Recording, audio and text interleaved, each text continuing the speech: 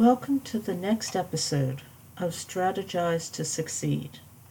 Selectively applying the strategies which we discuss each week will help you as you progress from conditions to opportunities to successes. Today's episode discusses one path to making better decisions, and paradoxically, it is both easy and hard to accomplish at the same time. The easy aspect is that if you want to, you can clearly spot the elements. The hard part is that the pattern is difficult to acknowledge and change. So, what is this clear change which can help you to make better decisions? It is to stop lying to yourself. First, let's understand how lying to yourself makes for bad, or at least less successful, decision-making. Every one of the approximately 35,000 decisions that we each make daily is based on a series of facts and assumptions. As a simple example, say you decide to go to a specific restaurant. Here are the facts. You've been there previously and enjoyed it. It is not the closest restaurant to your location. It is not the least expensive restaurant that you enjoy. Now, here are some of the assumptions that you may make. The chef who was on when you last went to the restaurant will be on when you visit again. The restaurant has only one location.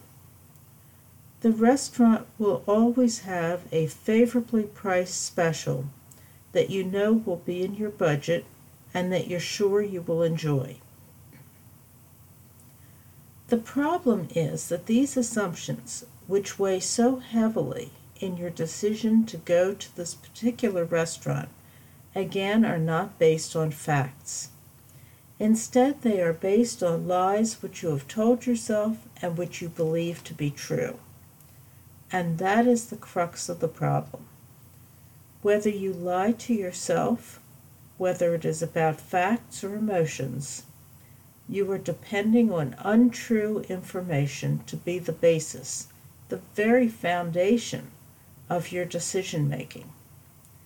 And as you know, if the foundation is shaky, anything which is built on top of it will also be unstable. That same philosophy applies to decision-making. If the information which you are evaluating is solid, you have a greater likelihood of making a better decision. We live in a society in which we lie to others on a daily basis. Perhaps the most pervasive form of this lie occurs in the world of photoshopping and app filters. These modifications to one's appearance are made by celebrities and neighbors alike, and they are often assumed to be real by the viewing audience. But if we are being honest, we would acknowledge that the appearance and description which is being peddled to us is most often a lie. And probably that lie has been created primarily to make the subject of the lie feel better about themselves. The problem is that when we lie to ourselves, we are using a form of embellishment. When we lie to ourselves, we lessen our weight and we enhance our features. When we lie to ourselves, we speed up the trajectory of our professional accomplishments.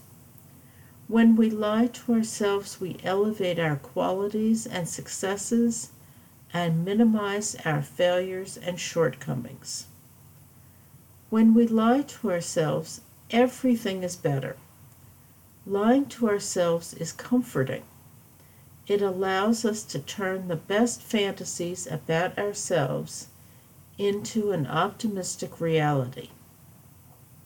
Except the decisions which we make based on all of this information are flawed and often not in our best interest. What I am asking you to do is recognize and acknowledge that you are your best friend and your worst enemy. You want to create a space for yourself in which you feel safe and strong and healthy, and often you lie to yourself to achieve that goal.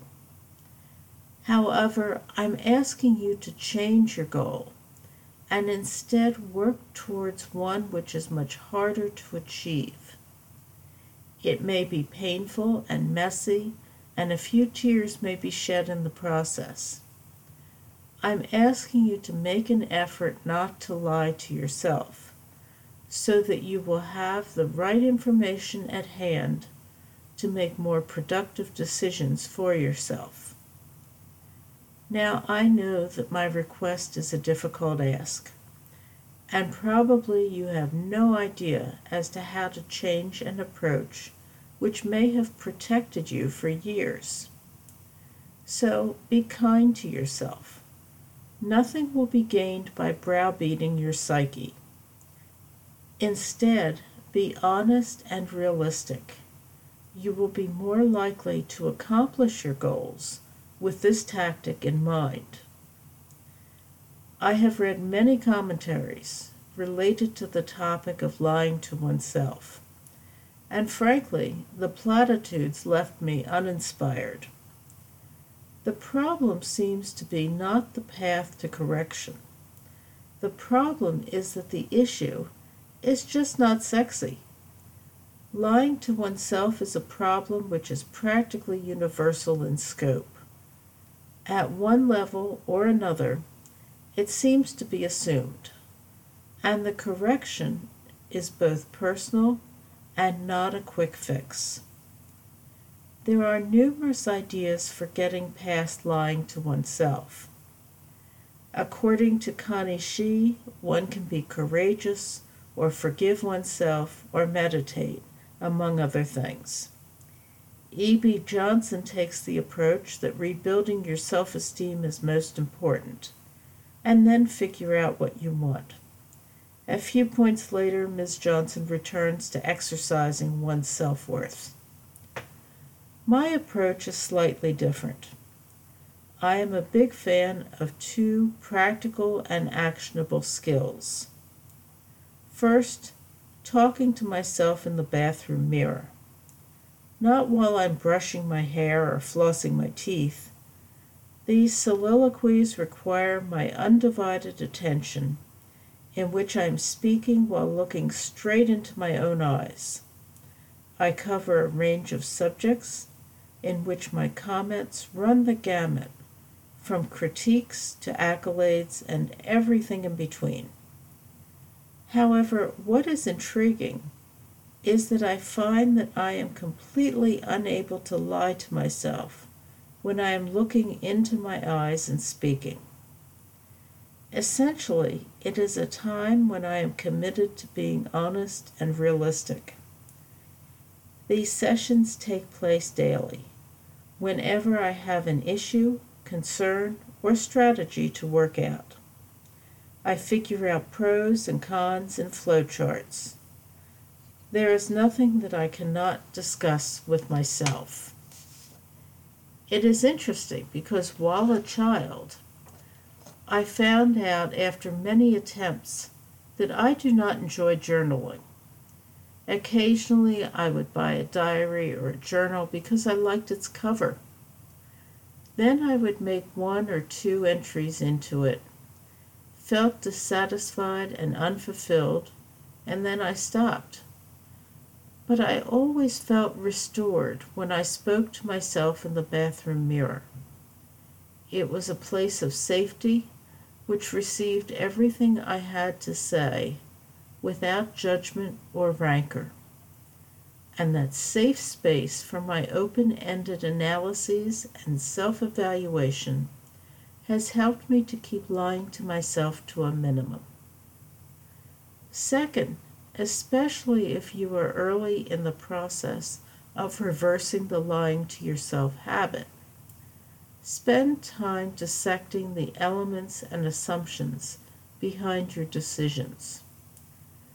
When you are undertaking this exercise as a practice, I would suggest starting with a small example, such as the restaurant selection noted earlier. Also, you might want to try the exercise with decisions you've already made, prior to being under pressure to resolve one of the 35,000 issues which you need to deal with on any given day.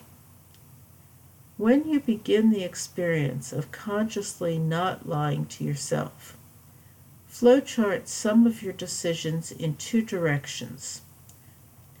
One, when you have made a decision based on either conscious or unconscious lies which you've told yourself, and two, when you make the decision without reliance on any lies which you may have told yourself. If you are being truly realistic and honest with yourself, you will likely see a difference between those decisions made which are based on your lies and those decisions which are made with clarity of thought and intention. Incidentally, I have frequently used the word lie in this episode. However, in all fairness, the word lie embraces not just an intentional misstatement of fact. It also includes any deception or misrepresentation which results in a falsehood, either intentionally or inferentially relied upon. You may take the attitude of no harm, no foul when you base your decisions on the lies which you tell yourself. However, making a valuable, useful decision is not just about avoiding disaster. When you make the effort to arrive at a decision, you want to achieve the greatest benefit which you can from it. That means that the elements of that decision must be free from the contamination of any lies, so that the final result is not skewed or sullied. Analogize this process to that of a fine chef preparing a dish.